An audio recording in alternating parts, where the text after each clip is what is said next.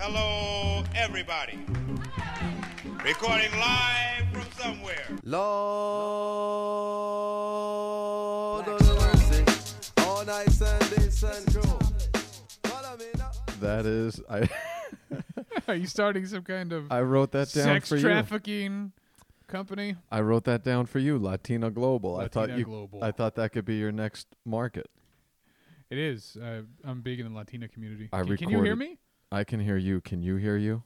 I cannot hear me at all. You always complain about this, and I recorded with Lexi over the weekend, and I asked her, and she said she could hear it just fine. She said, "You're a big baby." How about now? I can hear nothing. Okay, there we go. A little bit.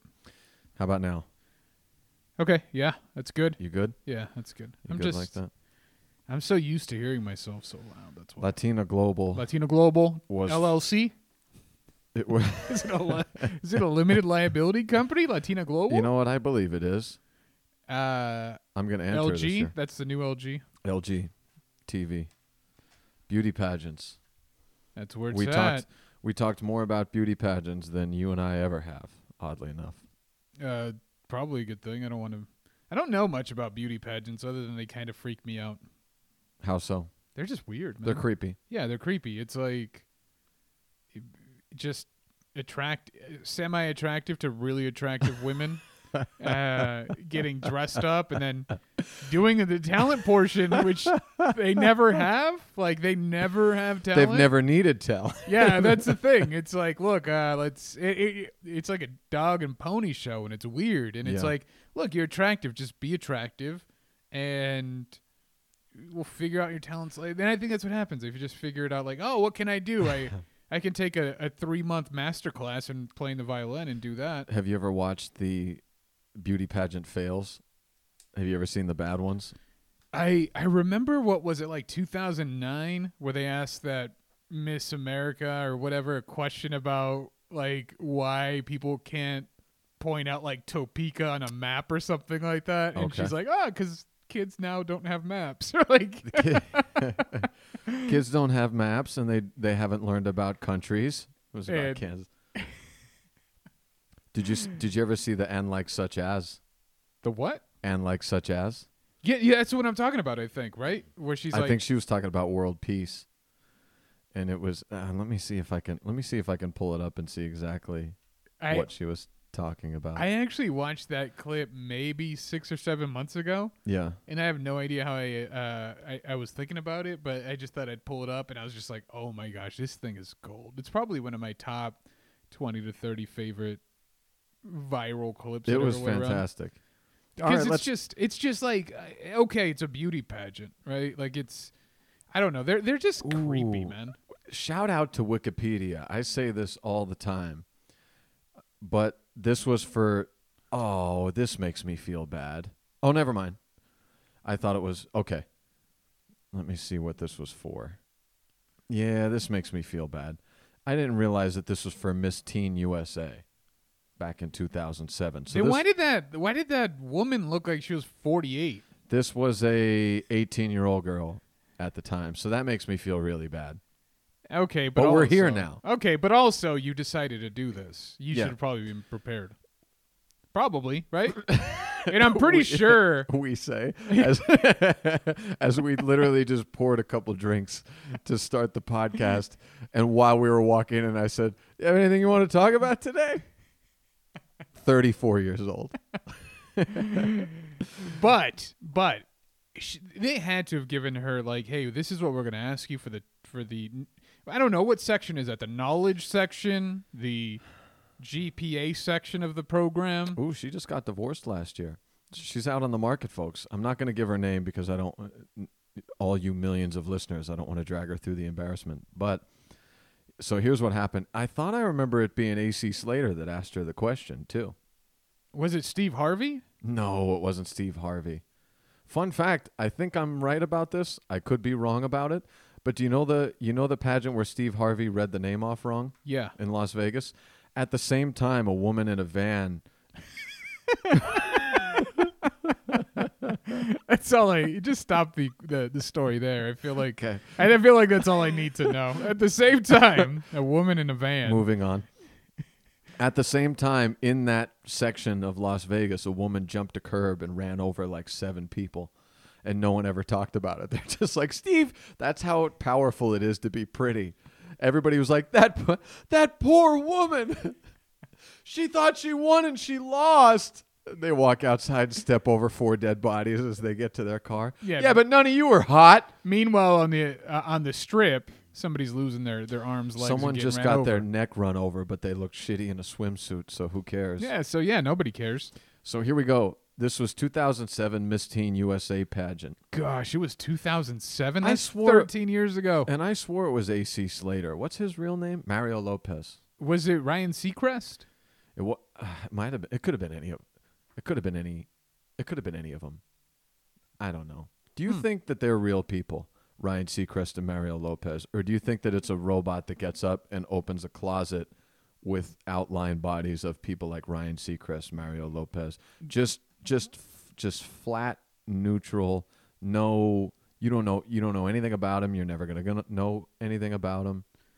Like they live their life like Truman Show. Yeah. Like it's like everything's a script. Like I can't imagine them having an organic conversation. Just because Ryan Seacrest has like a radio show. He has like 8 TV shows. The only thing I could see worse than hanging out with Ryan Seacrest while he just is Ryan Seacrest, which is, you imagine would be a shell of a human being, is if he tried to chop it up and be a not shell of a human being and be like, let's talk, fellas. Well, it reminds me of there was a 49er against like Green Bay game last year where Rob Lowe showed up in the stands. I like Rob Lowe. See, he reminds me of Ryan Seacrest. Like I feel like there's this kind of they just look fake. I think it's his face that does it for that you. it's like, oh, there's no way you're that guy. There is no that guy. That guy doesn't exist.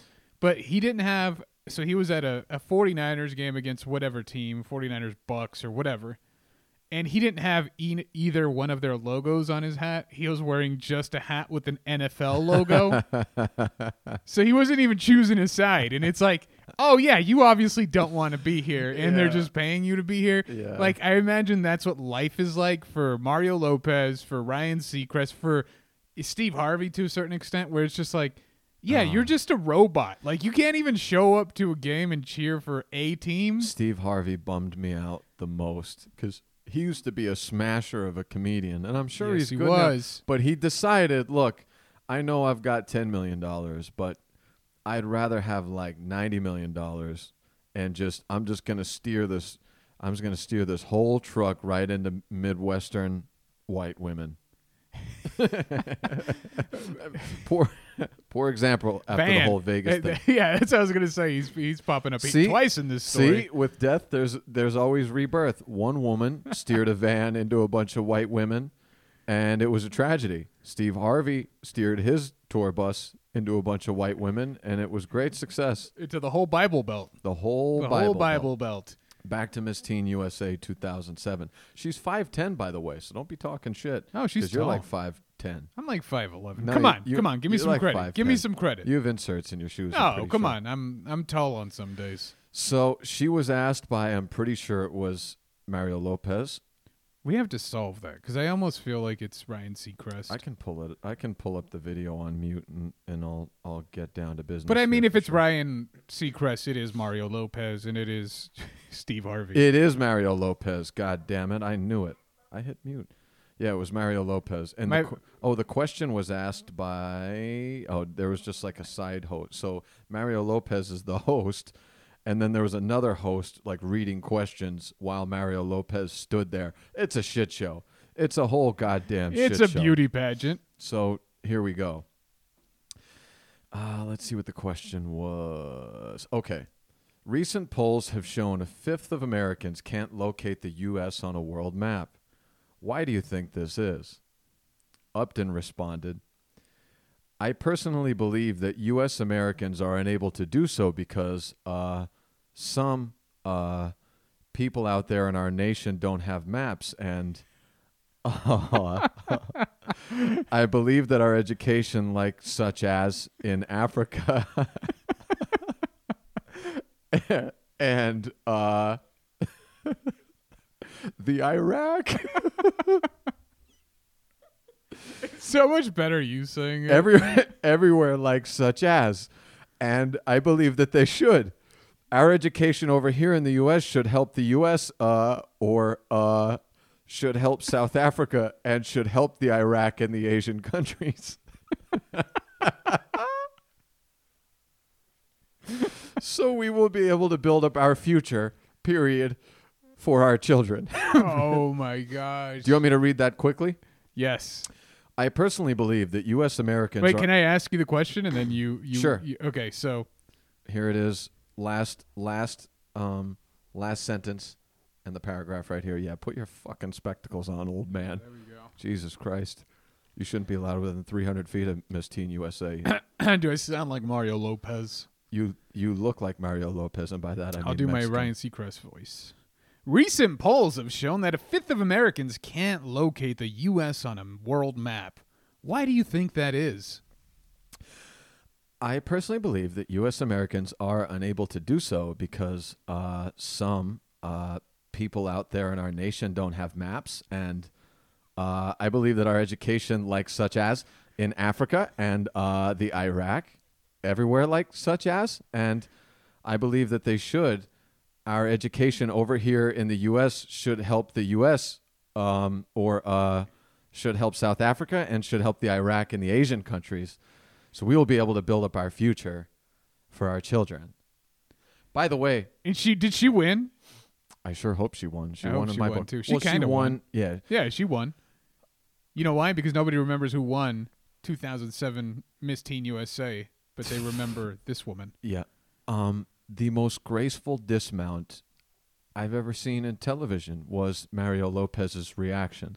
So He was so generous. He didn't laugh at her. He didn't scoff at her. He just went, and he didn't make it a big moment. He just kind of went, okay, thank you. And how do you react? perfectly. Do you ever have a moment where you reacted perfectly to a situation that you just happen to nail it? I've got one. What is it? Fucking. Yeah, of course you do. Do Go. you? Do you have one?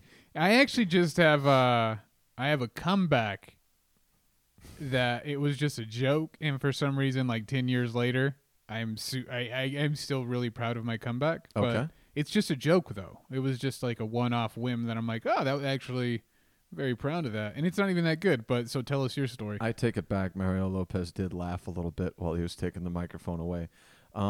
So when I was in law school, God, of course, this story's already going to drown mine. When I was in law school, okay, yeah, mine happened in a living room during a playoff game. well, it may help you to hear what the question was. All right, go for it. So when I was in law school, they have these things called legal fraternities, which is not what you think of when you think of a college fraternity. What this basically is a way. The main part that we at least use it for was there was a bank of outlines for the classes that you would take, which means someone took notes for that whole semester. If you join the fraternity, you have access to that whole thing, and it's a social events and stuff like that. So Of course it is. It's very much like a whatever. So I joined one, and it only had me and a bunch of friends joined one that had like 8 people when we joined, and we were a big class, so like 25 of us joined. So it got bigger. The next year, I became the president of the fraternity, and so we wanted to try to grow it a lot.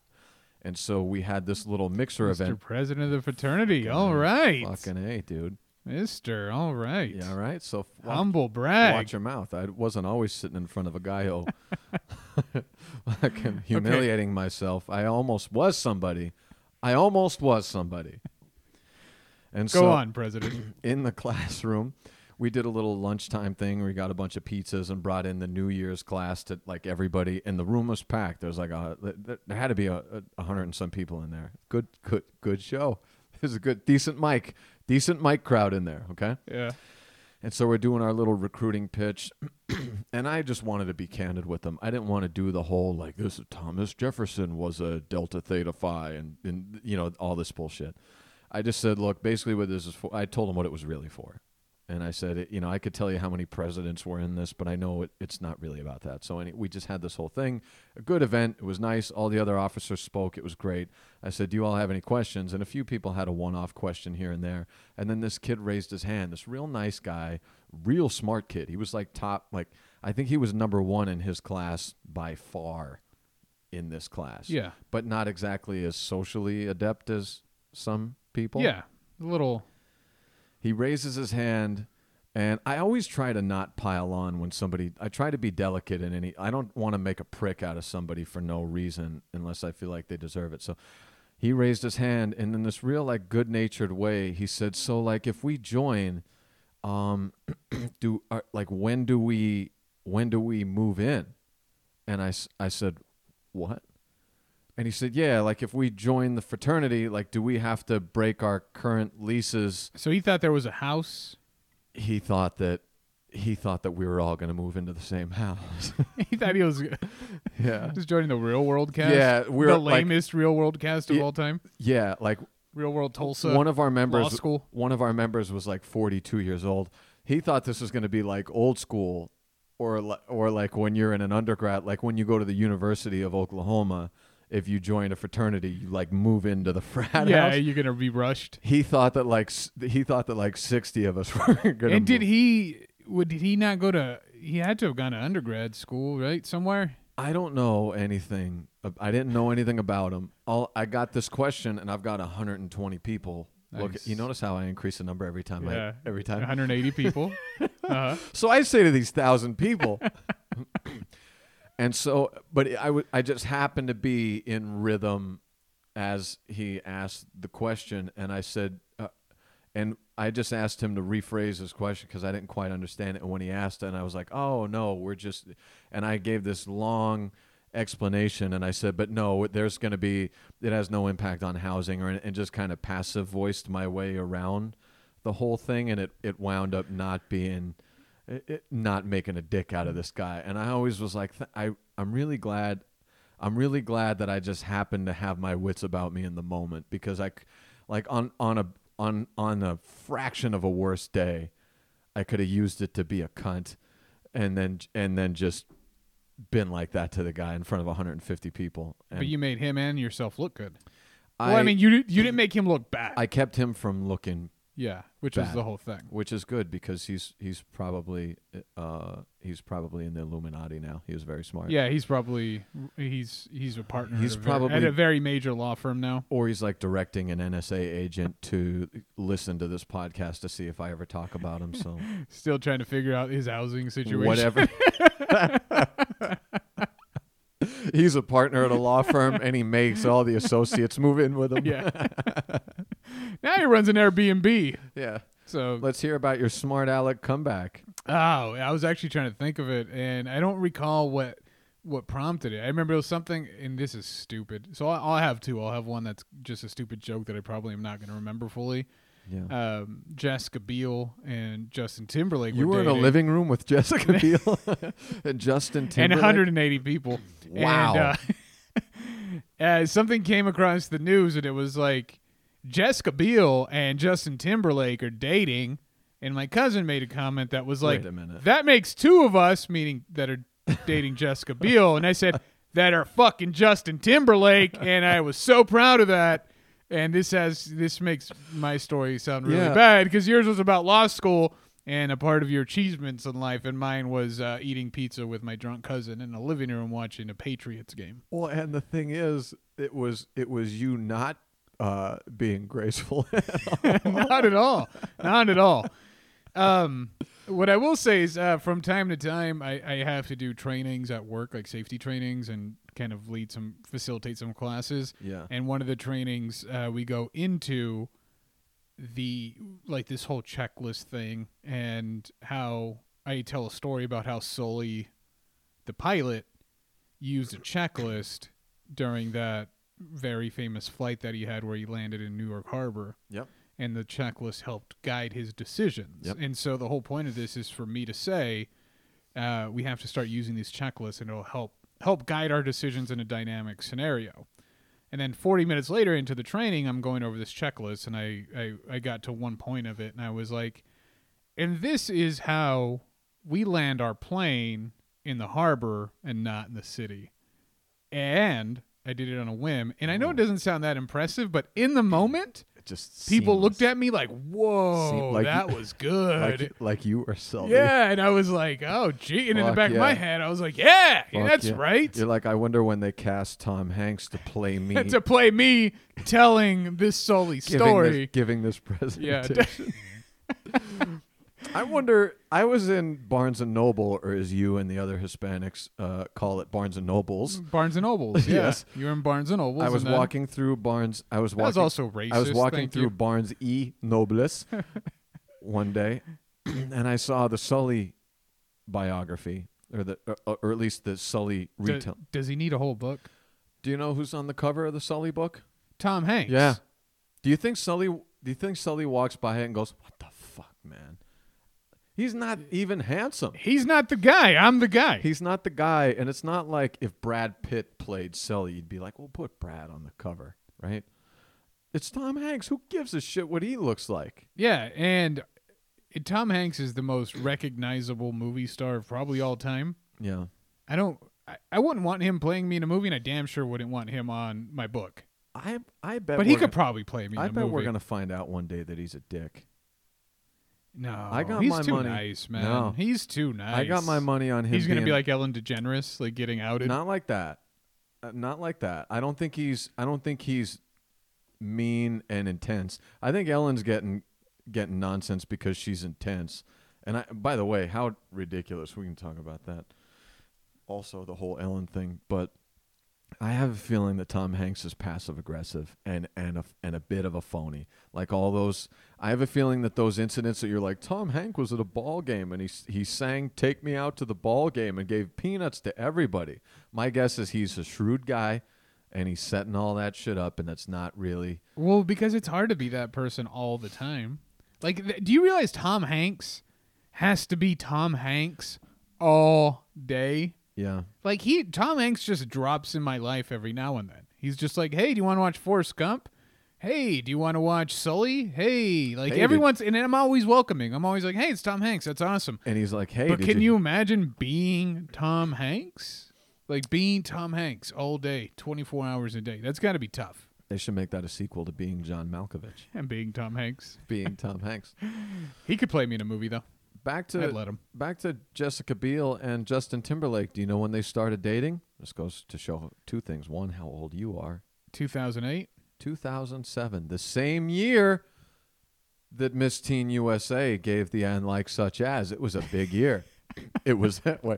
It was the best of times. It was the worst of times. The worst of times if you're in a beauty pageant. Yeah. It doesn't take away from the fact that I think beauty pageant. I don't know what you recorded previously on a podcast and how that went, but I'm here to say that beauty pageants, weird.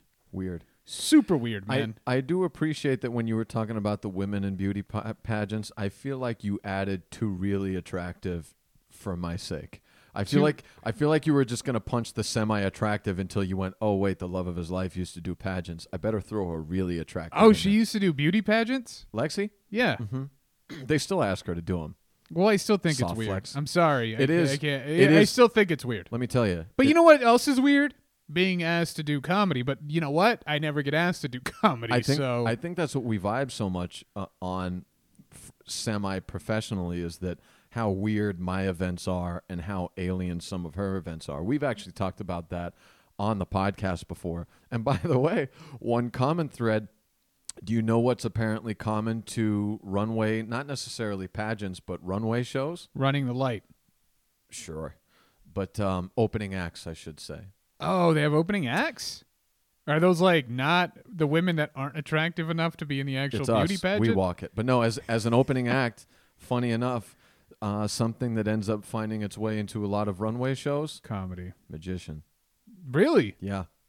I went to one of her shows on the coast, and Humble brag. it had All right. you want to talk about me being pissed off? I showed up, and there was a comedy magician opening up for the show. Now, we weren't together long. Magic Al? Was it Magic Al? I've seen 4 minutes of this guy's Some bit. guy's throwing a parrot all over the room. I show up, and they got this comedy magician opening the show, doing the rings, and I'm sitting there going, "What? I don't mind if you bang this guy, but give me some time.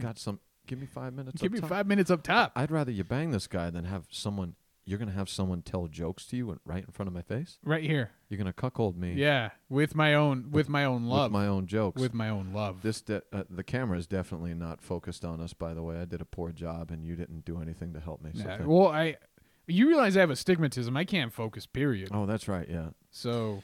All right. So we that covered a lot of ground, boy. Between JT, 2007, pageant fails. Year in review. I wonder what the worst, if there's a worse pageant fail than that one. I mean, the Steve Harvey thing was pretty bad. Would you ever get to a point in your career where if they started asking you to do pageants, so you'd be like, yeah, sure, why not? Right? Because we've judged food competitions, right? Like, whoa, we say we wouldn't sell out, but would we sell out? Would we? $50. I would. Yeah, it was $50. And fare tickets. Lexi actually asked me to host and do like some stuff for a runway show and semi kind of pageant that she put on, and I politely declined. I actually so she puts on pageants? She's like in it. She was in it. She used to coach models and would have like 12 at a time. Wow. She must hate my posture. She lived in Italy for a year. Jeez. Yeah, she did the whole deal.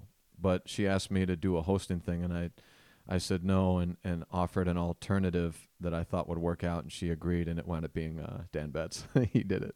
He hosted it? Yeah, did a fine job. I could see him doing that. Yeah, did a fine job. I could see him doing that. Yeah, so I don't think that I would do pageants because it's just like there's going to be no way to make people laugh our way. And they're not there for that, and it would just, if I had to, and that's what I told her. I said, if you can't find anybody to do the job, I will do it. But if there's anyone else you can get to do it, literally any, if you can get Ryan Seacrest to do it, and also or Mario Lopez. The other part that I liked was that I like when I go to her things, I like to just go to her things and sit in the back and just kind of watch her do her thing. I don't want to make it. It would be like if she came up to me and was like, "Hey, why don't I come out and just do a couple poses during your show?" It's like I like being in the audience, not being a focus at all. I like to not know anybody. I like to sit away from everybody and just kind of watch how it all. So I have a question, since you've been to quite a few pageants in your time. Drag out the question so I can move the camera. Okay, so much in comedy, you can go to a comedy show. So your significant other can go to a comedy show, watch you, and understand where maybe you slipped up on a joke, or maybe you didn't hit a punchline how you wanted to, or maybe how the crowd isn't into it, right? This is purely hypothetical. But are those things for? Are there those elements for like a pageant? Like, can you go to a pageant, watch your significant other, and be like, "Oh, she didn't hit her stride right," or "This doesn't fit the way it was supposed to," or "She didn't answer this question the way a pageant winner would," or like, is there? Can you bomb? Can you bomb at a pageant? Like, is that a thing? I imagine you could. She's told me that you certainly can. And I wouldn't be able to watch and know who's. For me, it's like a bodybuilding competition. Like, I watch a bunch of dudes flex, and I'm like, I tried to pause to let you get a laugh in on that. Like, I watch dudes flex, and I'm like, yeah, that one looks enormous, and then that one looks enormous. I can't look and go, oh, there's your second place finisher right there, because look at the striations on his back. I can't watch a girl walk a runway or wear a swimsuit or answer a question and be like, ooh, that's far and wide better than the last person who's been coached meticulously for the last 7 months to be ready for this. I don't know, but she knows. Like, and she said that when you arrive at a show, you pretty much know who's going to win 1 through 3 or 4. Like, you know, like these two, one of these two is going to win unless something's off. Really? Did she ever get the confidence, like, this is my show? Like, everybody's looking at me like I'm going to win today. She would arrive to shows, and it would kind of be known that it was hers to lose. Nice. So she's like the Undertaker at Royal Rumble. She's just like the Undertaker. Just like the Undertaker. You're like, oh, that dude can. That guy's the guy to win. As a matter of fact, I asked if I could walk out in front of her and go, with all your hopes and dreams inside of an urn. Yeah. Just shake my dreams out of. I had no idea that the pageants were that intense. I just thought it was pretty women walking around. Pretty woman. Pretty Horse? Horse? Is that what you're saying? Pretty women strutting their stuff. That's certainly part of it. I have to remember that people love things the way I love comedy, and Yeah. I can't judge them for it because I don't like being judged for my love of the thing I do. Yeah. And I try not to crap on everybody's parade. But just naturally, like, as a comic, I want to, right? Like, I want to just be like, you like that thing? That's stupid. Yeah, it's not what I like. But I also don't know the nuances that would lead you to victory. Like, I watched a documentary about show dogs recently, and people who are really into, like, coloring their dog's hair different colors. And, like... How long is the documentary about show dogs? It's like an hour and a half. Oh, I'm thinking of, oh my God, I don't know why, but when you said show dogs, I started thinking about snow Adult dogs. videos? Snow dogs. The movie? So I started thinking of like the Iditarod, like a fucking No. 400-mile No. husky race. These are people who are really into turning, like one lady would turn her dog into like a whole scene from Wizard of Oz, and they'd have like little characters on them, and then like they would dye their hair green, and one of them would be Oz, and like it was just like really ridiculous. But from the outside looking in, all of them should be winners to me, because I'm like, oh, you turned your dog into the whole movie of Jurassic Park somehow. Like, that to me is pretty impressive. But I also kind of want to crap on it because it's super stupid. But these people go into like these dog shows and they're like, oh, Sassy's here and she's going to be the winner. And it's like, how do you guys even know? Like, this all looks semi-impressive. Definitely crazy, but definitely semi-impressive in your own little crazy world. But it's like, you're all winners to me. Well, sounds like they're all losers. Yeah, that's what I mean. Have you ever seen the movie Best in Show? I haven't, but I heard it's pretty amazing. It's a parody of this, which is what makes me wonder how this ever came about. What network is this on? It's an HBO documentary. Hell yeah, I can watch that and shit. I think it's called, I'll get you the name of it. If I can ever figure out how to get HBO Max to work, I'm all over that. Yeah, you get Amazon Prime, then you go in through that way, and then you just do that whole thing. You can do HBO Max through Prime? Yeah. Oh, shit. You can get like an HBO channel through Prime. I'm not a super tech person, but you actually are now, though.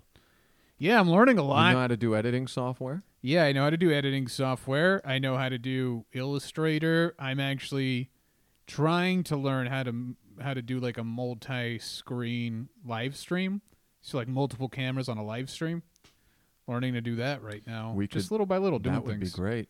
We could get on Twitch or something. I don't know. And it all stemmed from the fact that I got so tired of sitting down with people who would have to make my thing. Right. Because I couldn't make it myself. And I got so tired of being downstream from the actual creative process that now it's turned in. I didn't realize how much technical process is upstream.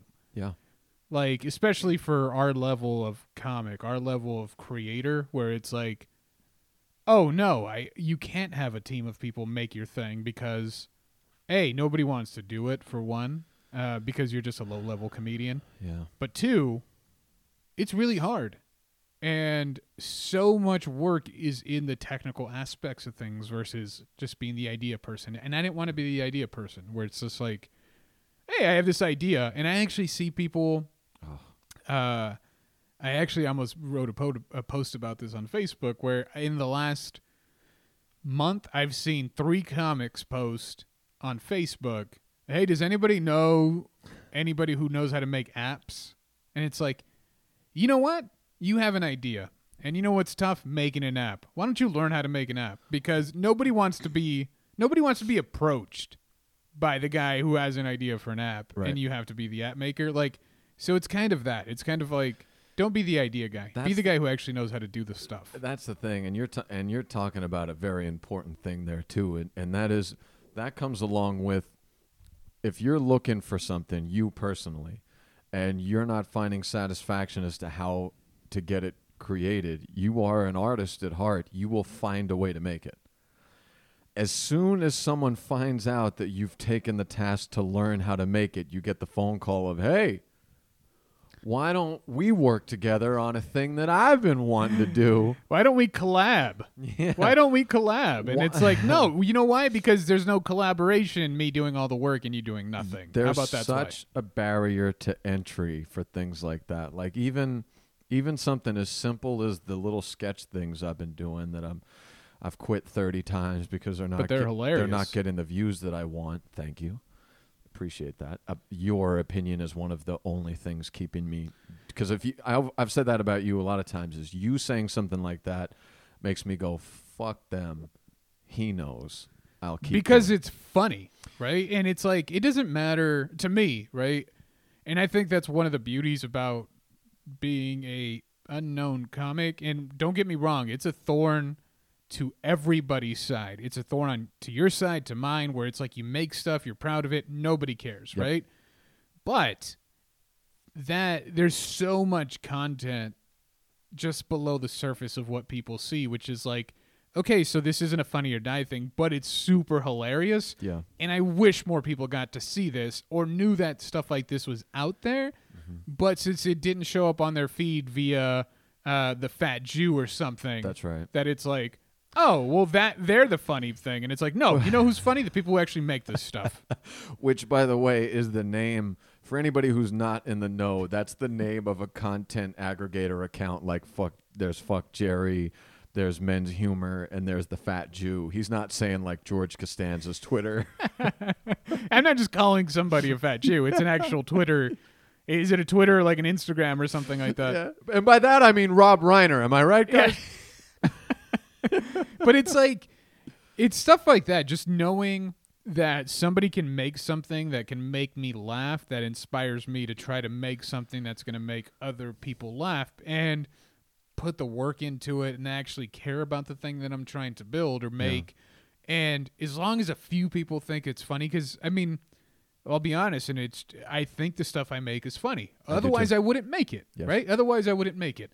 And just knowing, I don't know, it's tough because you make it, you let it live out there, and it doesn't get the traction you want. And now we're judging by views instead of content. And yes. It's like, you know what? The stuff you make is funny, and ultimately, people will find it, right? It may not be like instant, but that's the tough part because it's like you want people to find it immediately, but it just doesn't. I don't want to say it doesn't happen that way. It hasn't happened that way for me So many or times. for you, right? And then you see something stupid get picked up, and it's like, oh, okay, that's what they want. Is that what they want? Is that what people want to see? And What they want, I think, is to be told what's good. So they want someone like Funny or Die. By the way, did you just see? You know who that Sarah Cooper is, right? You don't know who anybody is. No, I don't know All who right. anybody. I don't know who Biden is. In that case, I'll speak to that first before I go to the whole Sarah Cooper wormhole thing. But you're right. And not only that, but if people ever do catch on to it, because you've taken the steps to learn the technical aspects that you know, there's such a barrier to entry.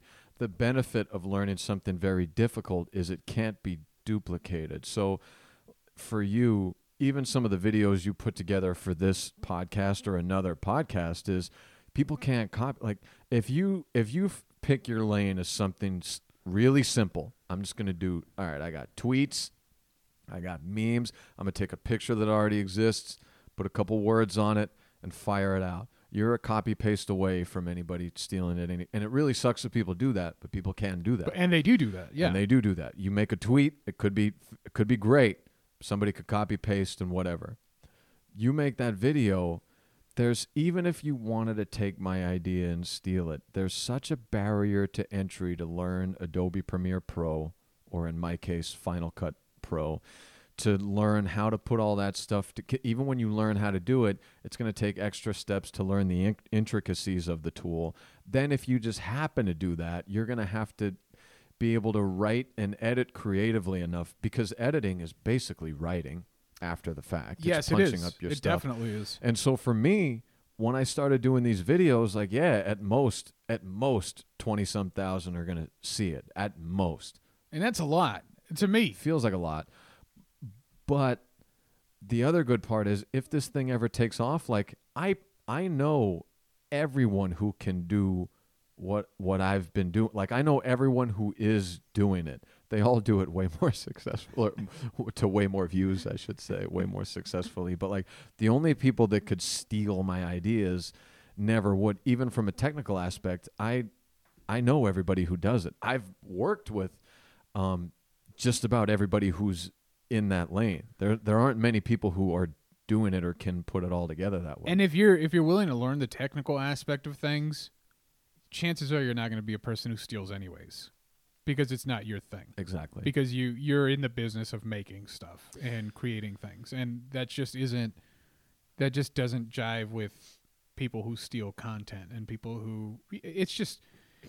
But I also think I've given this a lot of thought recently. Is I am a victim of trying to make everything perfect, and I think we've talked about this, where it's like I will not release something if I don't think it's perfect. And for me, I get lost in the creating and not the releasing. Yeah. Where it's just like I'm really proud of this, but now I don't want to put it out.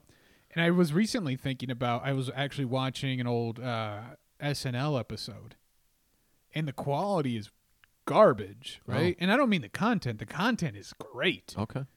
The quality is garbage. The camera, like our I iPhone has better camera than what they had on SNL during the early days, right?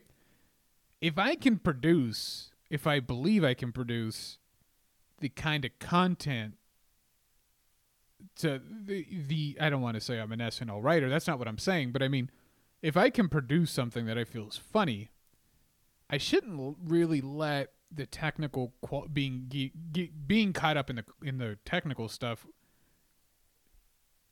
stop me from releasing it, right? Because it's like, no, people thought this was funny, and of course that was probably modern at the time, but it's like, but I'm still going back and watching it, right? I'm watching that quality right now, so it's like, why don't I just put something together, make it, put it out there, see what happens? But it's just so scary. Here's where it hurts to be in a small pond and be someone who's of influence and looked upon a certain way in a small pond. As part of that is a mindset you get of like a certain pressure of, like in the stand-up community here, everybody in the town, and everybody who really knows better who's going to be judging your stuff, and because you're very funny that they expect a certain level of quality from you, and very much prisoners of the moment. If you don't do it, they immediately start cutting the legs out from under you. Oh, you suck. And that guy's not that funny. And the world, the internet is nothing like that. But there's something about, and anybody's looking for a reason, an excuse to roll their eyes and go, oh, look what he's doing now. Well, yeah, because it's proximity, right? If I put something on Twitter, YouTube, Instagram, Facebook, like it's going to make, just by proximity, it's going to make a splash first with those around me. That's right. And then hopefully it ripples out. But sometimes you're so afraid of that first splash of like, we're going to think this sucks. And it's like, but maybe that's just, we shouldn't be thinking about that, because it's like, well, you know what? We both suck. We all suck. So it's it is hard though. But it's tough because it is. And then there's also the fact that you're 33, 34 years old making videos on YouTube, right? When it's like, but you have this whole career as well. So it's like you kind of have to fight against that. And then eventually if you're lucky, your coworkers find it, right? Because that's ultimately what you want. You want people to find it. Right.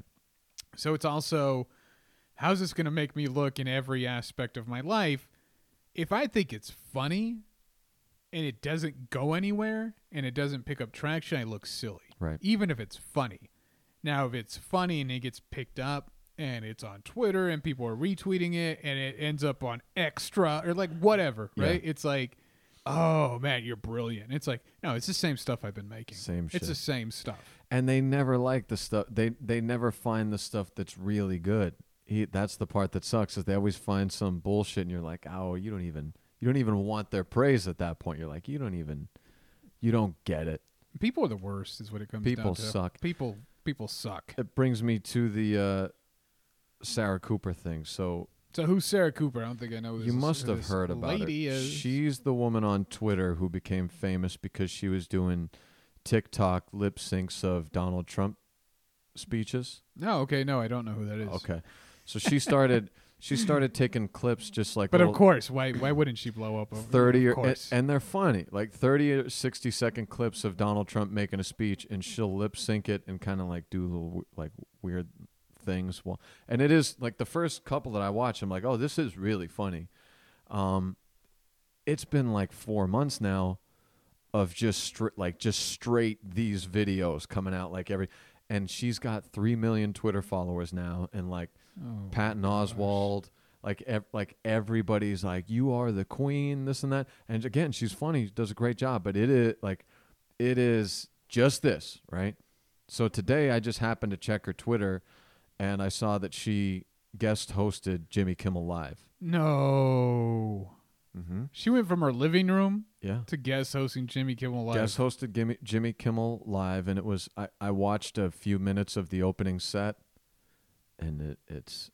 What did she do before the videos? Was she a comic? What was she? She was just a person? I think she did like sketch stuff and maybe some stand-up, and I don't know. But I watched this thing, and not to be a hater, but like I watched and I went, oh, there it is. That's what I like about stand-up is it is the great. It's the truth, right? Well, if you think you're funny, do stand-up. Here's the thing. Here's the thing. Saw another post from her on Twitter. It's true. I just landed my first Netflix comedy special. Yeah.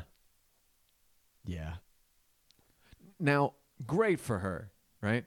Think about how many comedians you know of that are unbelievable, like comics. She just found that one thing, and she knew how to stay in it, stay in the lane, stay in the pocket, and she parlayed. So she had the perfect gimmick. Talk shit about Donald Trump on the perfect platform, Twitter, which is only for the craziest of Alex Jones conservatives anymore, or the MSNBC wokest of liberals.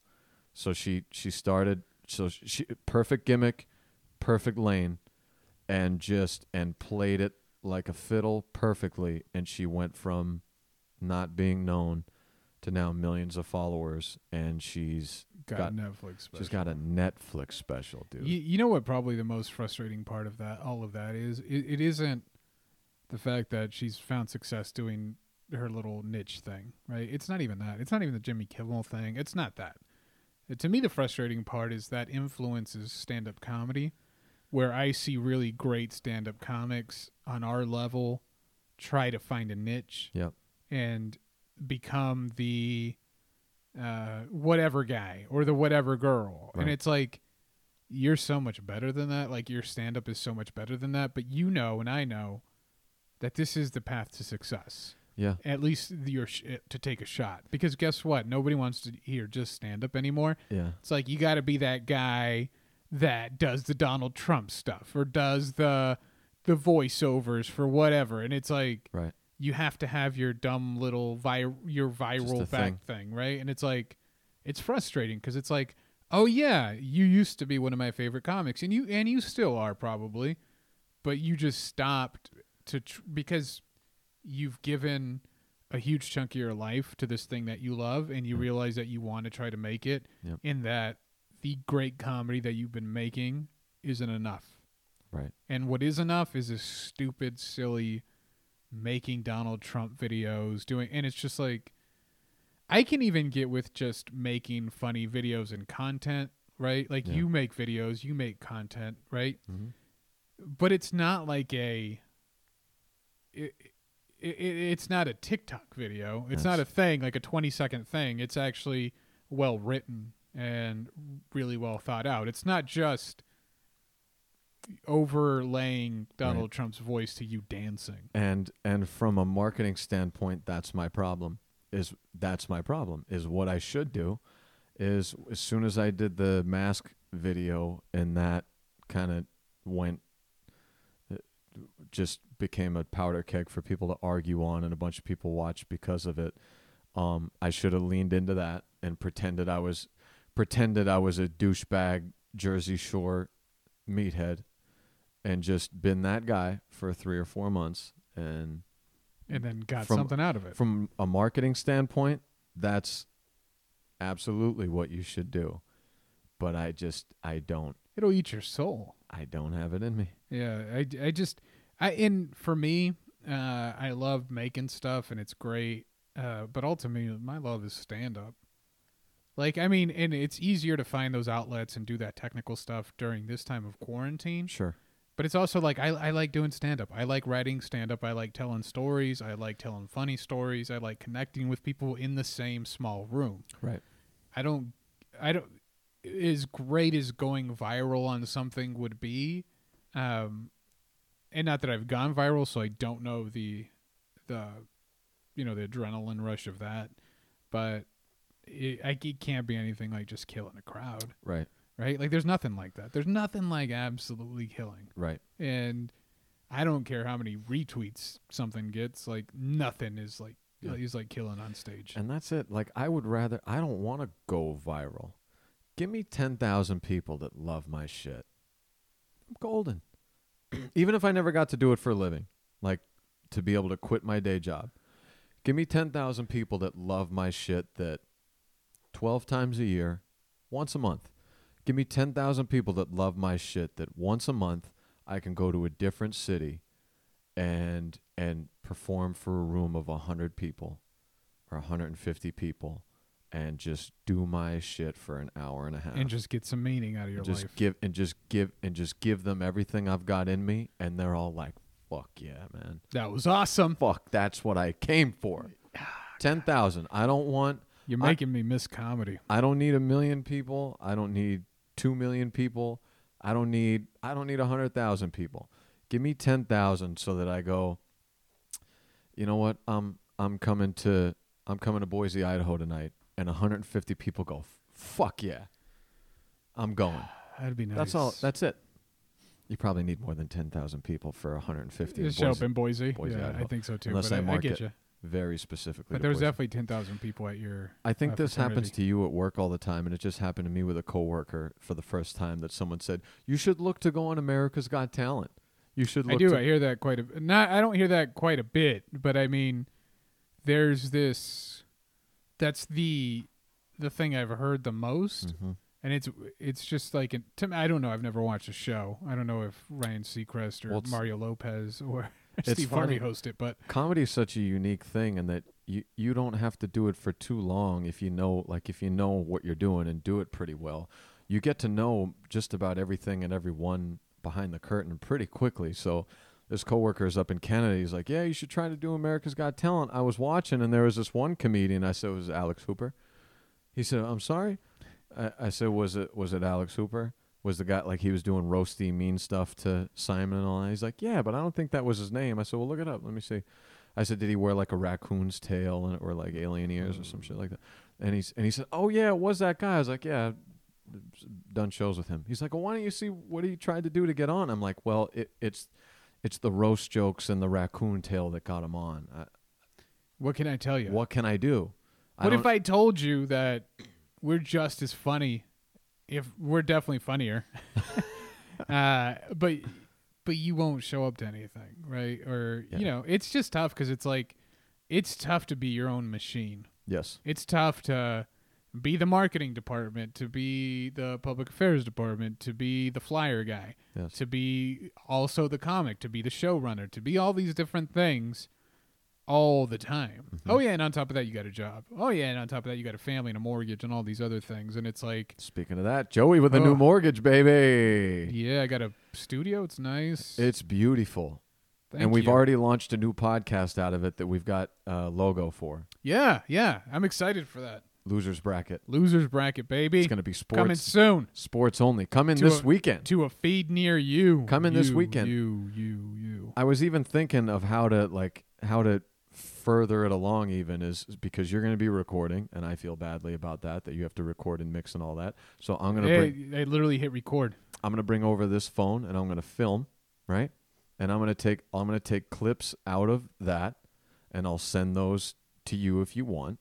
If you want to throw graphics on it, you can. Yeah, let's do some graphic stuff. Because I know you're good at it. But Well, I mean, like the sports stuff lends itself well Yeah. to graphics, to the video stuff. But I know it takes time too. So if you don't have the time, I'll just put it up the way it is. And Hey, I built a studio You built so a I studio. could do stuff. good shit. Right? Like So- that's the whole point. Yeah. So we're Check it out. I feel like that's the one that we've spent 5 years Talking about.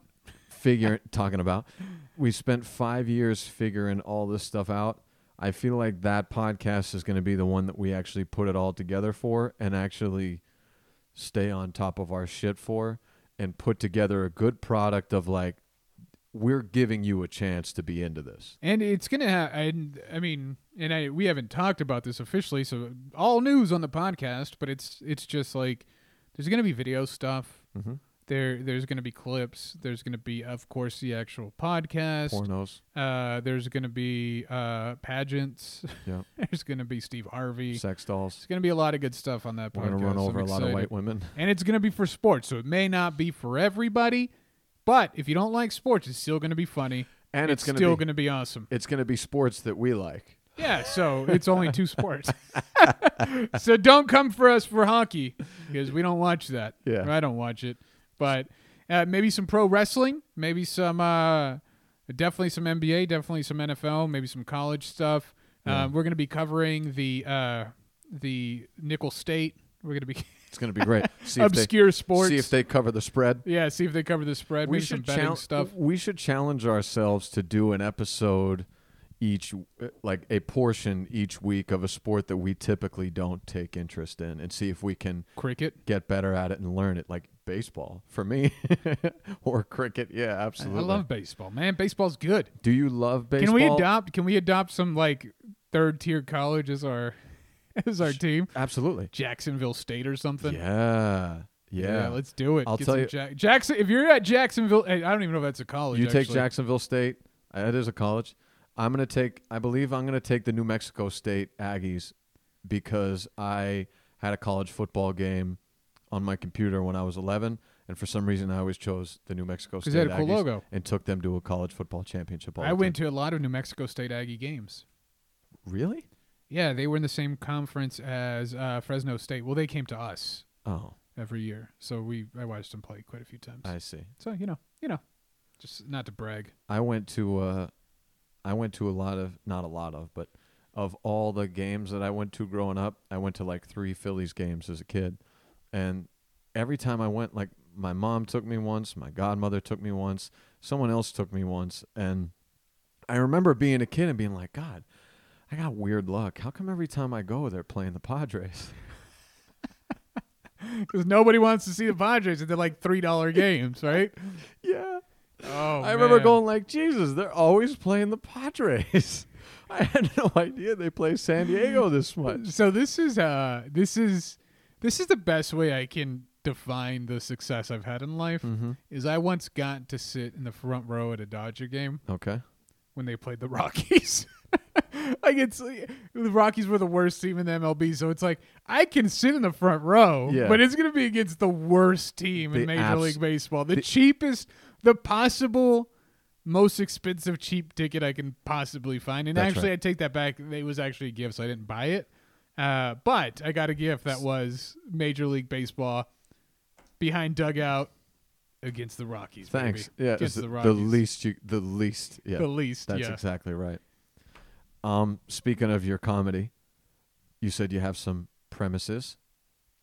Yeah, I was trying to find my notes. I don't have my phone with me. I only have one that I can remember, and maybe some things I talked about in this week's other podcast. By the way, NBA playoff seedings are looking great, and we should be prepared to talk about it by the weekend because the playoffs begin August 17th. My birthday. So they must lock up here soon. I think tomorrow's the last day, so we'll get. So what do you want to do? Here's a question for you. Do you want to pick a matchup and talk about each team, or do you want to do the play-in game in the Western Conference? Those two teams. Oh, I want to do both. Who's Okay, in the we can do both. play-in? So I know the Pelicans are not in the play-in game. They are not. The Portland Trailblazers and the Memphis Grizzlies. I love both those teams. Me too. The Portland Trailblazers are my adopted team. So well, here's what I am. I'm a we'll small touch- market guy. Okay. So we can do that. And by the way, let's come up with a theme. We'll come up with a theme so we've got Blazers, Grizzlies, and then we can go theme of whatever you'd like. Yeah, we'll pick a funny theme. Okay, sounds good. So did you find a premise you want to talk about? Yeah, so I'll share one because for some reason my notes. My iPhone turned all my notes into individual pages. Oh, okay. Which is like ridiculous. But can I tell you one of my raps? Yeah. So a local group made a rap, and I made a rebuttal rap. You did. That I never released. Of course, I spent hours making this. Actually, you didn't spend that many hours because from the time you sent me the clip of the actual video until the time you sent me the response was only like 2 hours. So it means you spent not even 90 minutes like recording, writing, editing, all that stuff. Yeah. And so here's my favorite line because one of the guys in the video is wearing a Kobe jersey. Oh, no. But two of you wearing 24's jerseys, the worst thing to ever happen to Kobe. Thank you. Sad. Thank you. A really low-hanging fruit. Thank you very much. And you're a big Kobe fan, right? I am. I hate the Lakers.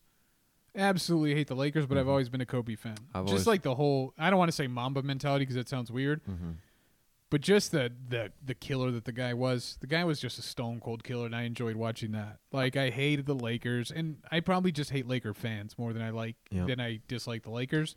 But Kobe has always been a fan of mine because I've always been a fan of Kobe. Sorry, he of me. But yes, he's just a killer, man. Like that kind of like you're with me or against me kind of attitude. I appreciate. Agreed. In a sports star. I always was a huge Kobe fan to the point where I was no Kobe jokes out of me for sure. But I will say, he passed away in January, right? Yep. It feels like 9 years ago at this point. It does. With the year that we've had. In March, he passed away in January. I was not into the joke stuff, but in March, mid-March, I was at a show, and it was one of those times where, and thank God I'm friends with comedians, because you have to be. Yep. I was at one of those times where I came to a fork in the road, and I had to decide. Now, I didn't do it on stage, but I had to decide: am I a comedian? Am I going to take the comedian route on this road, or am I going to take the route of decency? Because I was hosting this night, and someone on stage said something that I was like, I have to tell somebody this. Like, this is a joke in my head that I hate. But you got to get it out. We're not wine drinkers. We're wine tasters. Yeah. I've got to share the ingredients with someone. Comic is on stage, and he's talking about something about Kobe Bryant. And he says, and he's like talking about people, whatever, not desecrating his name, but trying to sell merch or whatever. And he goes, Jesus Christ. I mean, the guy's not even in the ground yet, and you're da-da-da-da-da-da-da. And the comedian thought in my brain, and I just look for a comedian, and I grab him, and I go, hey, I don't want to say this so badly, but he just said he's not even in the ground yet, and I went, that's what I was thinking. He was kind of in the ground immediately. He was kind of in the ground immediately. It's a poor choice of words. Yeah. And then we giggled like school children. But then here's the best part about hanging out with comedians. He knew I didn't mean it.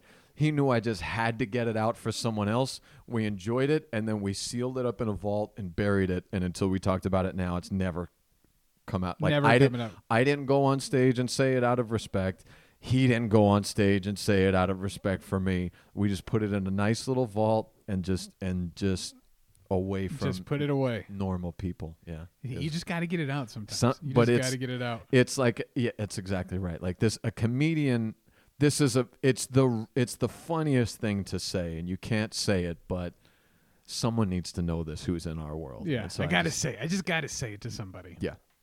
Sorry, did you say your premise? No, so my premise, I've been doing a lot of moving lately, and with moving comes a lot of manly stuff, right? You got to move stuff, you got to drive U-Hauls, you got to put furniture together, you got to do all this stuff, right? Or you pay somebody, but I'm cheap. Or you pay a company $550 and you're done in 3 hours.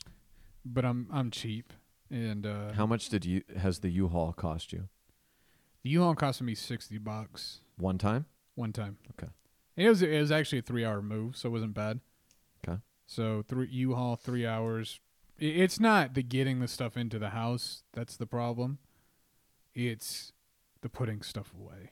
It's the organizing your life again when you have 2 kids. And I couldn't believe how much crap we had. Like, it was just like, and at one point, like, Maritza picked up a pink ball, like a softball that we had in the living room and of our apartment, and like looks at me dead in my eyes and says, do you think we're going to need this? And I was like, the fact that you're asking that is why we have so much crap.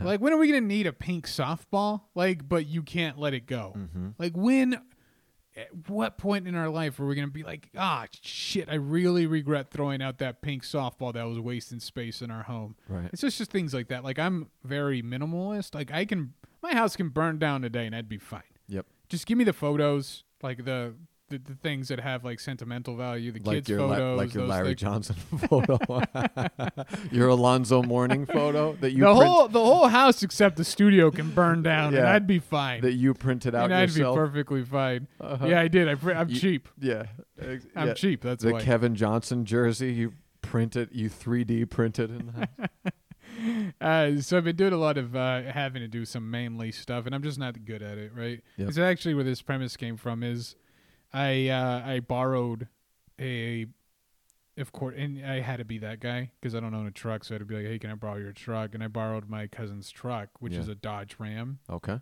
And I pulled up to Costco because I bought a piece of furniture or something. Right. And the guy next to me, I could tell he looked at the truck I was in, and he was like, oh, one of those guys. Oh. Like, he's like a Ford guy, like very proud. Douche. $80,000 Ford, right? But Douche. he looks at the Dodge Ram that I'm in. Yeah.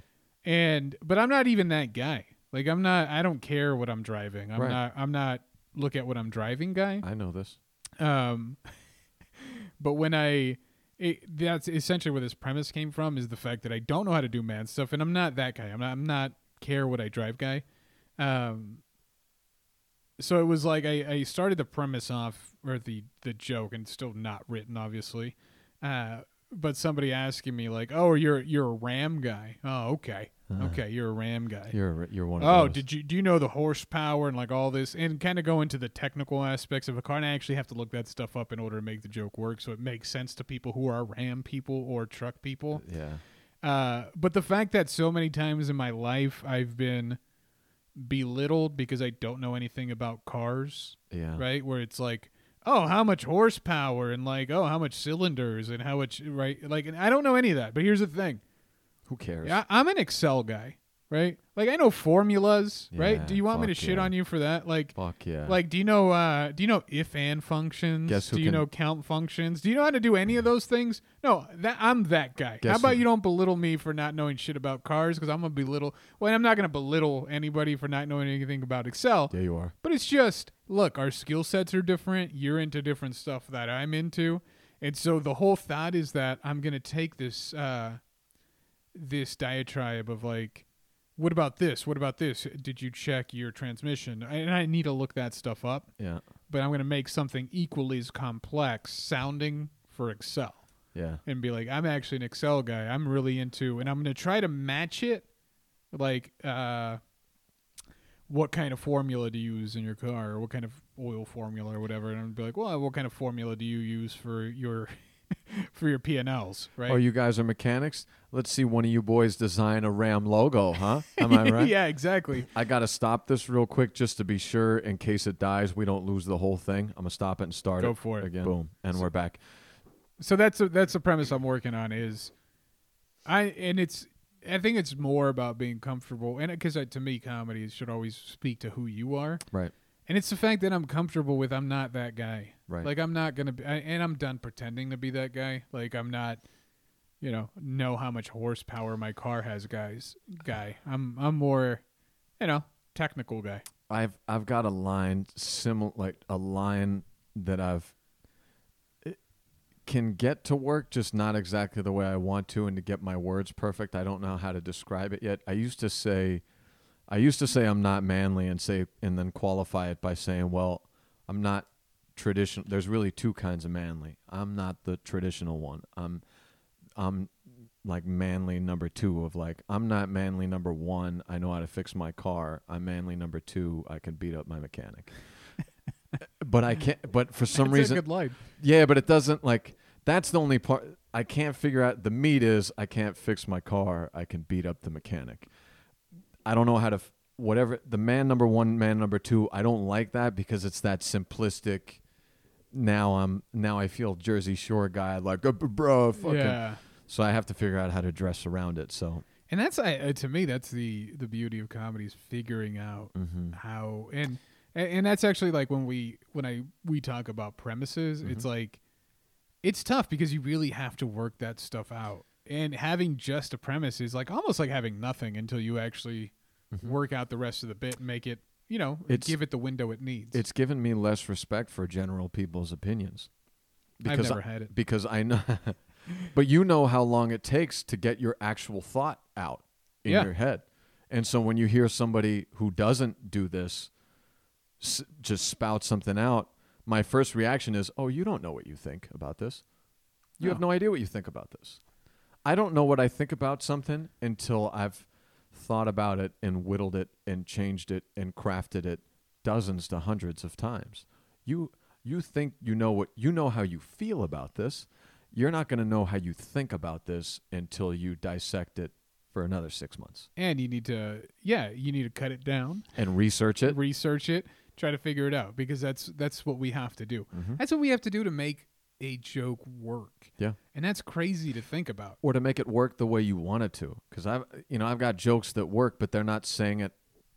They're not saying what I mean, and you have to change it. Yeah. And so it's funny when you watch somebody do a joke for the first time, and then you see it transform like 6-7 months later, and you know that they've been working on it for 6 or 7 months, and it's like a 1 minute throwaway kind of thing. And it's like, if you only knew how much time and thought went into that 1 minute that you may never even think about, because it's probably not the best, it's not their closer. It's just kind of filler stuff, but even the filler stuff takes forever. If you knew how happy they were when they figured out that filler.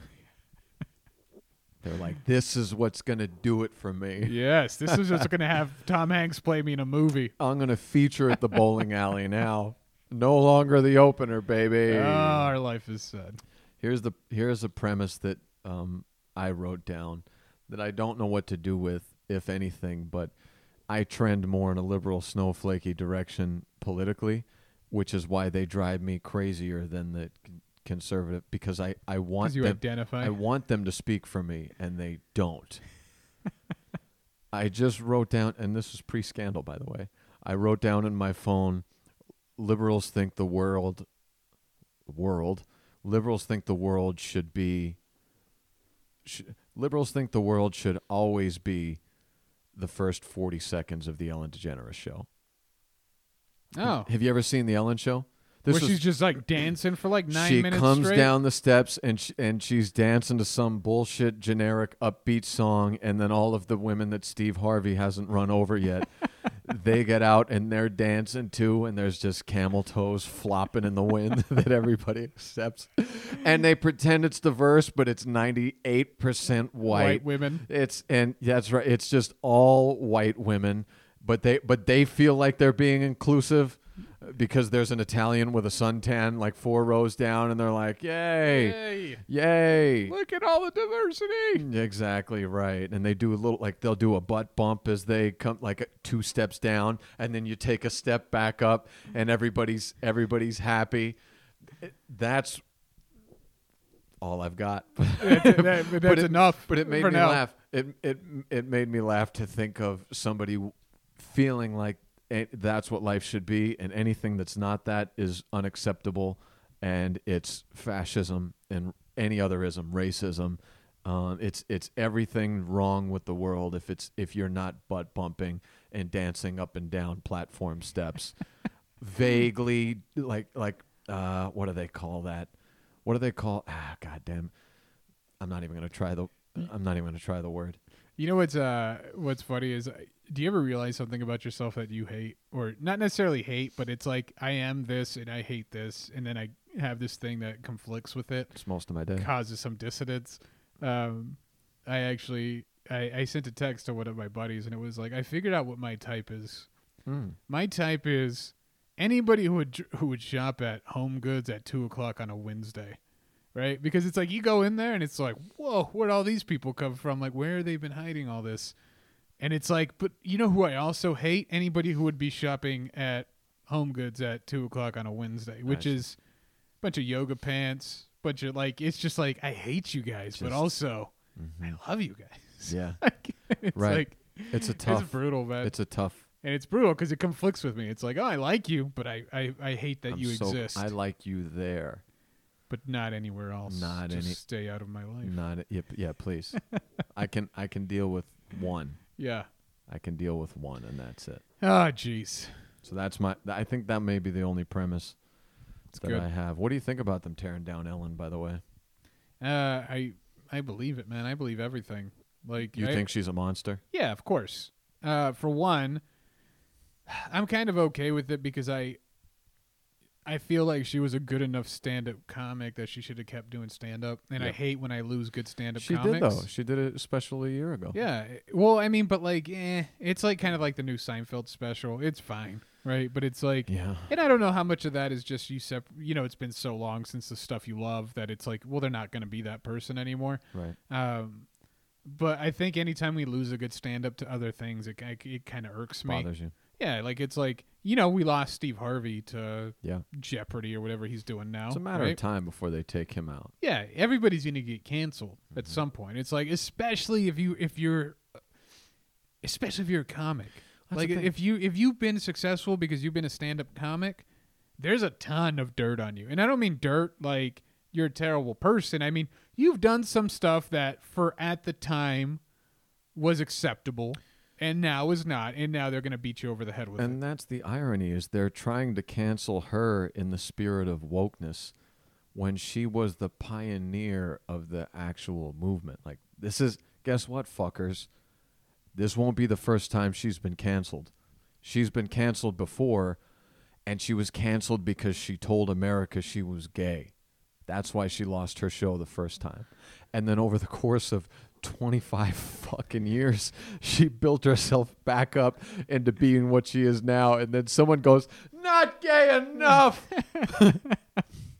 But what I will say is that I feel like her being gay has nothing to do with this because it's the way she treats people. Well, what I'm saying is I don't think she treats people. I bet she doesn't treat people badly. She just doesn't treat everybody like the first 90 seconds of her like show. fucking Andy Griffin or whatever his name is. Like that's right. Like the first 40 seconds. Yeah. And that's all the liberal side. They want that first 40 seconds, and that's it. Like conservatives hated Barack Obama. Wonder why? For a lot of them, it's pretty clear to see why. But conservatives hated Barack Obama. So what they did was they spent the last 6 years working to elect a president, senators, representatives, judges appointed, and local, regional, state appointees and elected officials to get these people into office, that their entire goal would be to systematically dismantle everything that man stood for, created, or put his name on, all the way down to literally trying to scrap universal health care just to reinstate universal health care for the sole purpose of being able to not call it Obamacare. Call it anything but that Obamacare. Liberals hate Donald Trump, and their big move has been to cancel every one of their own candidates and the Ellen DeGeneres. Yeah, the Ellen DeGeneres show. We got rid of Ellen, guys. We did it. We did it. Good She's job. Gone. Yeah, nailed it. I think, though, the way you treat people, and I can never, I don't know what happened at the Ellen show, obviously. I'm not affiliated with the Ellen show, just for those who thought I might be. Mm-hmm. But I think the way you treat people when you have success is really important to me. Like, I judge a lot of people by how they treat waiters, how they treat waitresses, how Sure. they treat janitors, how you treat, because in reality, I associate more with the waiters and janitors of the Me too. world than I do you, successful person. Yeah. Like, I feel like I can have a conversation with people I am more economically related to, Yeah. or have the same upbringing as, or have the same kind of scar tissue as. And anytime anybody treats anybody in the service industry like shit, which, let's face it, if you're working backstage and at the Ellen show, you're probably closer to what you and I are right now, which is somebody trying to make something else, somebody trying to be in the entertainment industry, somebody just trying to make it. Right. If you treat those people like shit, I have absolutely no respect for you. Period. None. I completely agree with that. But I do. But here's my theory on what's happening. I completely agree with everything you just said, and I feel exactly that way. But as a doer and maker of things, nowhere near on the same scale. I know what people sometimes expect of you, and people who are preoccupied with only themselves neglect on the big picture as a whole that I'm responsible for. Like, I've been running a nothing show for 4 or 5 years now, with anywhere from let's say I've had 300 different people on my stage. easily. 110 of them have a story about me being a prick if you ask them. That's true. And for I'm one. right. You more 108 of them, I've got a story to tell you why I wasn't being a prick, why they were being self-absorbed or taking liberties or not respecting or the contributing, stage, yeah. because I'm responsible for this thing going well, and you focusing on only you and your part in it is throwing a monkey wrench not only into what I'm trying to do, but everyone else around you who's relying on this going as well too. But because you're only thinking about you think I'm being a cocksucker right now. The answer may be somewhere in the middle, but I know how many stories of that I have where someone tells me 2 years from now what sounds like a monster story about me, and when I hear it, I go, "Oh no, that's not what happened. I remember exactly what happened, and I probably could have taken a deep breath and handled it better, but I know exactly why I did what I did, and I can tell you." I know the flip side to that story. Yeah, I know. And there's always a flip side. You're right. There is always a flip side, and her name is on that show. So I don't think that Ellen is going into that place and going, "Hey, fuck you, caterer. Don't talk to me, caterer." But my guess is, or "Don't talk to me, intern," or whatever it is. But my guess is somebody there is responsible to do something, and she's got a million things going on, and they're either not holding up their end of the bargain, or they're only thinking about their own role in it. And she's like, "Hey, warm-up guy, go fuck yourself, all right? We've got 300 people on staff, and they all matter, and they've all got to have jobs." And I could see a lot of that happening. I could see that. Over the course, I think that show's been going on like 15 years. Yeah, and I think it's like you said, it's somewhere in the middle. I think I don't think it's all truth. Yeah. And I have a tendency to side with the people I feel are the victims. Right. But you're right. There's a lot of responsibility with having your name on something and having the weight of having 300 staff people who are your writers, who are all these things, who need you to do well at all times. Yeah. It's like being head of household, right? It's like, yeah, you sometimes you're going to be a dick, but guess what? You have to make sure everything runs perfectly. So I understand that. Yeah. I get that aspect of it. Yeah. It's tough. I agree. But I will say, upon further thought, I have seen video bits that she's put on the show, and I've been like, ooh, she seems like an asshole to work with. She does this bit where she goes around and scares people in the office. Have you ever seen that? No. I've never watched Ellen. I saw this like 2 years ago. She's like, oh, I like to scare people in the office. And it's her. It's not her like being cute. It was her. Like somebody's walking down the hallway and she jumps out of an office and screams in their face, or like they're typing out something at their cubicle and she pops over the cubicle and yells in the middle of their face. And it's like, what are you going to do? And some of them were Ellen. like crying and she's like, I got him. Got him. You've been punked. I do remember watching that and being like, that does not, like, I know this is being played off as it's fun.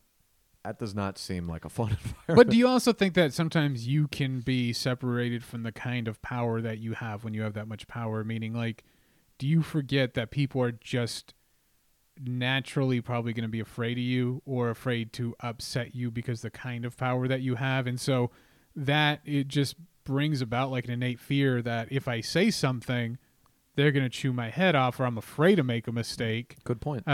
So good point. I think just by, it's going to happen, right? And so, to some degree, you've taken on that responsibility. It's your job to try to manage it. That's a good point. Like when I go for a jog, you said that you've been running a lot more recently, 5 miles a day, which is pretty beastly. Yeah. But when I go for a jog, this is a very nice neighborhood, and I'm not the nicest looking guy. And so when I'm running through the neighborhood and I see a woman coming the other way, the first thing I do as soon as there are no cars in the area is I leave the sidewalk and I run into the middle of the road so that I'm 45 feet away. Because I know I'm not going to do anything, but for her side, she doesn't know me and there's a potential for threat there. So what I do is I wait until I'm in eye shot too. I wait till she can see me, and I just really slowly veer all the way out into the middle of the road so that she knows I am way away from her and I'm moving away in that direction. Like I'm not over here and maybe I'm going to dart towards her. I saw her see me and then I moved away. I'm like, I'm going to take this extra step to not be threatening. Maybe that's what Ellen should do. And that's what it should be. She should needs take to the cross extra the step. street. She should cross the street. She should cross the street every time her interns walk in the building. It's just sometimes you become so powerful and you're such a name that it's just intimidating. Like if I were to get called tomorrow and somebody said, "Hey, do you want to open up for Dave Chappelle? Do you want to open up for one of your idols?" The scare isn't in the audience. Been in front of a ton of audiences. That's not the scare. The scare is you're opening up for X, right? That's the scare. Yep. And it's like, and it shouldn't be, and they didn't do anything to make you afraid, right? It's just the simple fact that you feel extra pressure because of who they are. And as much as you want to say you'll be normal, you won't be. You won't be. You won't be. No, of course not. It's like, where do I put my hands? What do I do? Like, it's weird. Yep. You're doing an impersonation of yourself. Yeah. You think you're going to be, even if you're not scared, even if you're like around people, I don't even know if you want to call them celebrities because they're comedians, but they're celebrity. So around those celebrity comedians, I don't have a thing at all. At all. Nearly all the time. But when Dave Attell came to Temblor, I was weird. But I wasn't nervous. I didn't feel nervous of like, oh my God, that's Dave Attell. I got to make a good impression. But I was talking to Dave Attell and I heard myself speaking and my inner monologue was going, why are you saying that? Yep. Why are you saying that? So he had an effect on you. Like that. Yeah. Yeah. And he didn't do anything for that. He seemed like he knew that people act weird or uncontrollably act weird around him because he did these little things to try to diffuse it. But while I was talking, again, I wasn't like, oh my God, I can't mess this up. But I just started talking. I was like, why would I say that? Yeah, that's not and me. immediately it was because it's like talking to your TV. Yeah. First time I saw that guy, I was 11 years old, and now I'm 32. And gosh, it's crazy. And he's asking me if I want to take a walk outside just to chat about the surroundings before this, and then I'm saying things and I'm like, fuck, he's not gonna like that. Like, why would I say it like that? Like I don't even feel that way. But no, I know his resume and his credentials. Like I was talking about Trevor Dustin. And I was talking about his act. I was just talking about he went up in front of a crowd here because Dave was talking about like what works and what doesn't, what makes the crowd clam up, and this and that. And I was talking about something about that Trevor he's a Marine veteran, and he was telling a joke about the military, but it wasn't where you would expect it to go, and the crowd tightened up for a second. And the way I was explaining it, I was like, he does USO shows. I'm explaining this in a way that I don't mean, and he's not going to like the way that this is sounding. Yeah. And now it's just that instead of me saying whatever I meant to say. So then I keep saying shit wrong.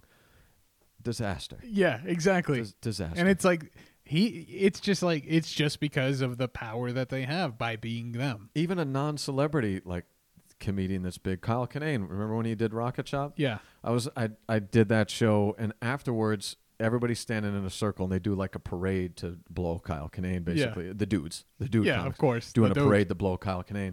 And we're standing in a circle, and I'm standing like across but diagonally from him. And he grabs my attention and starts asking me questions about my act.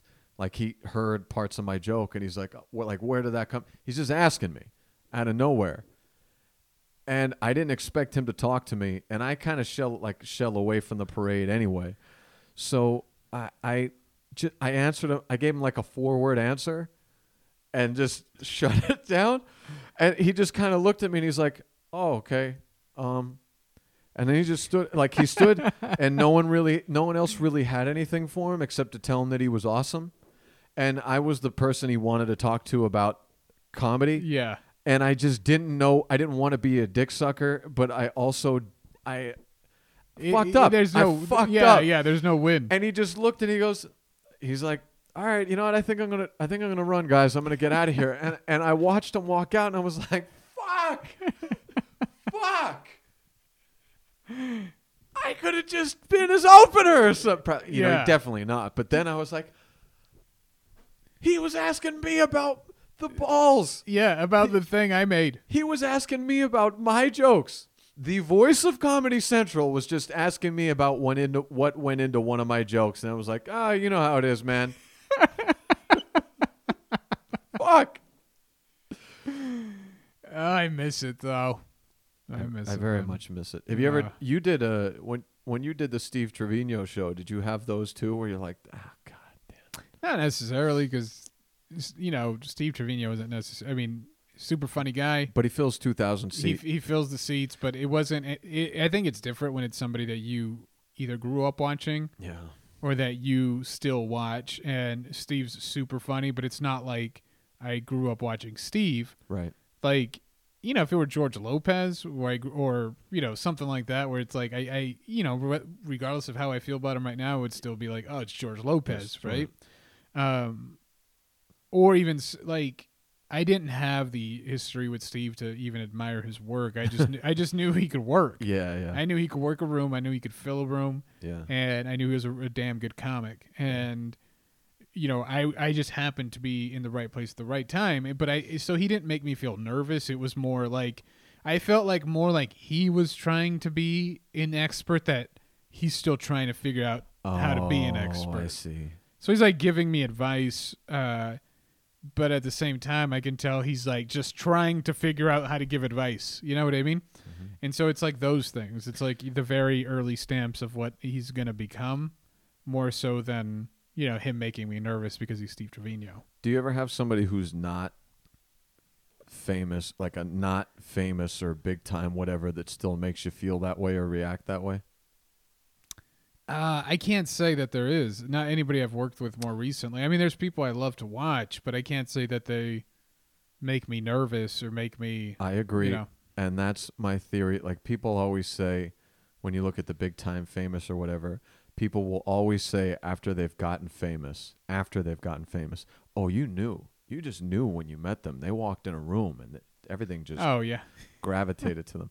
My theory is that's complete bullshit. Oh, of course it is. Complete That's bullshit. Not real. No. That never happens. People invent that shit after it happens. No, it's what happened when you got off stage. Yeah. That's more important. Like, did everybody love you? Now I can see. I've seen gravitation afterwards.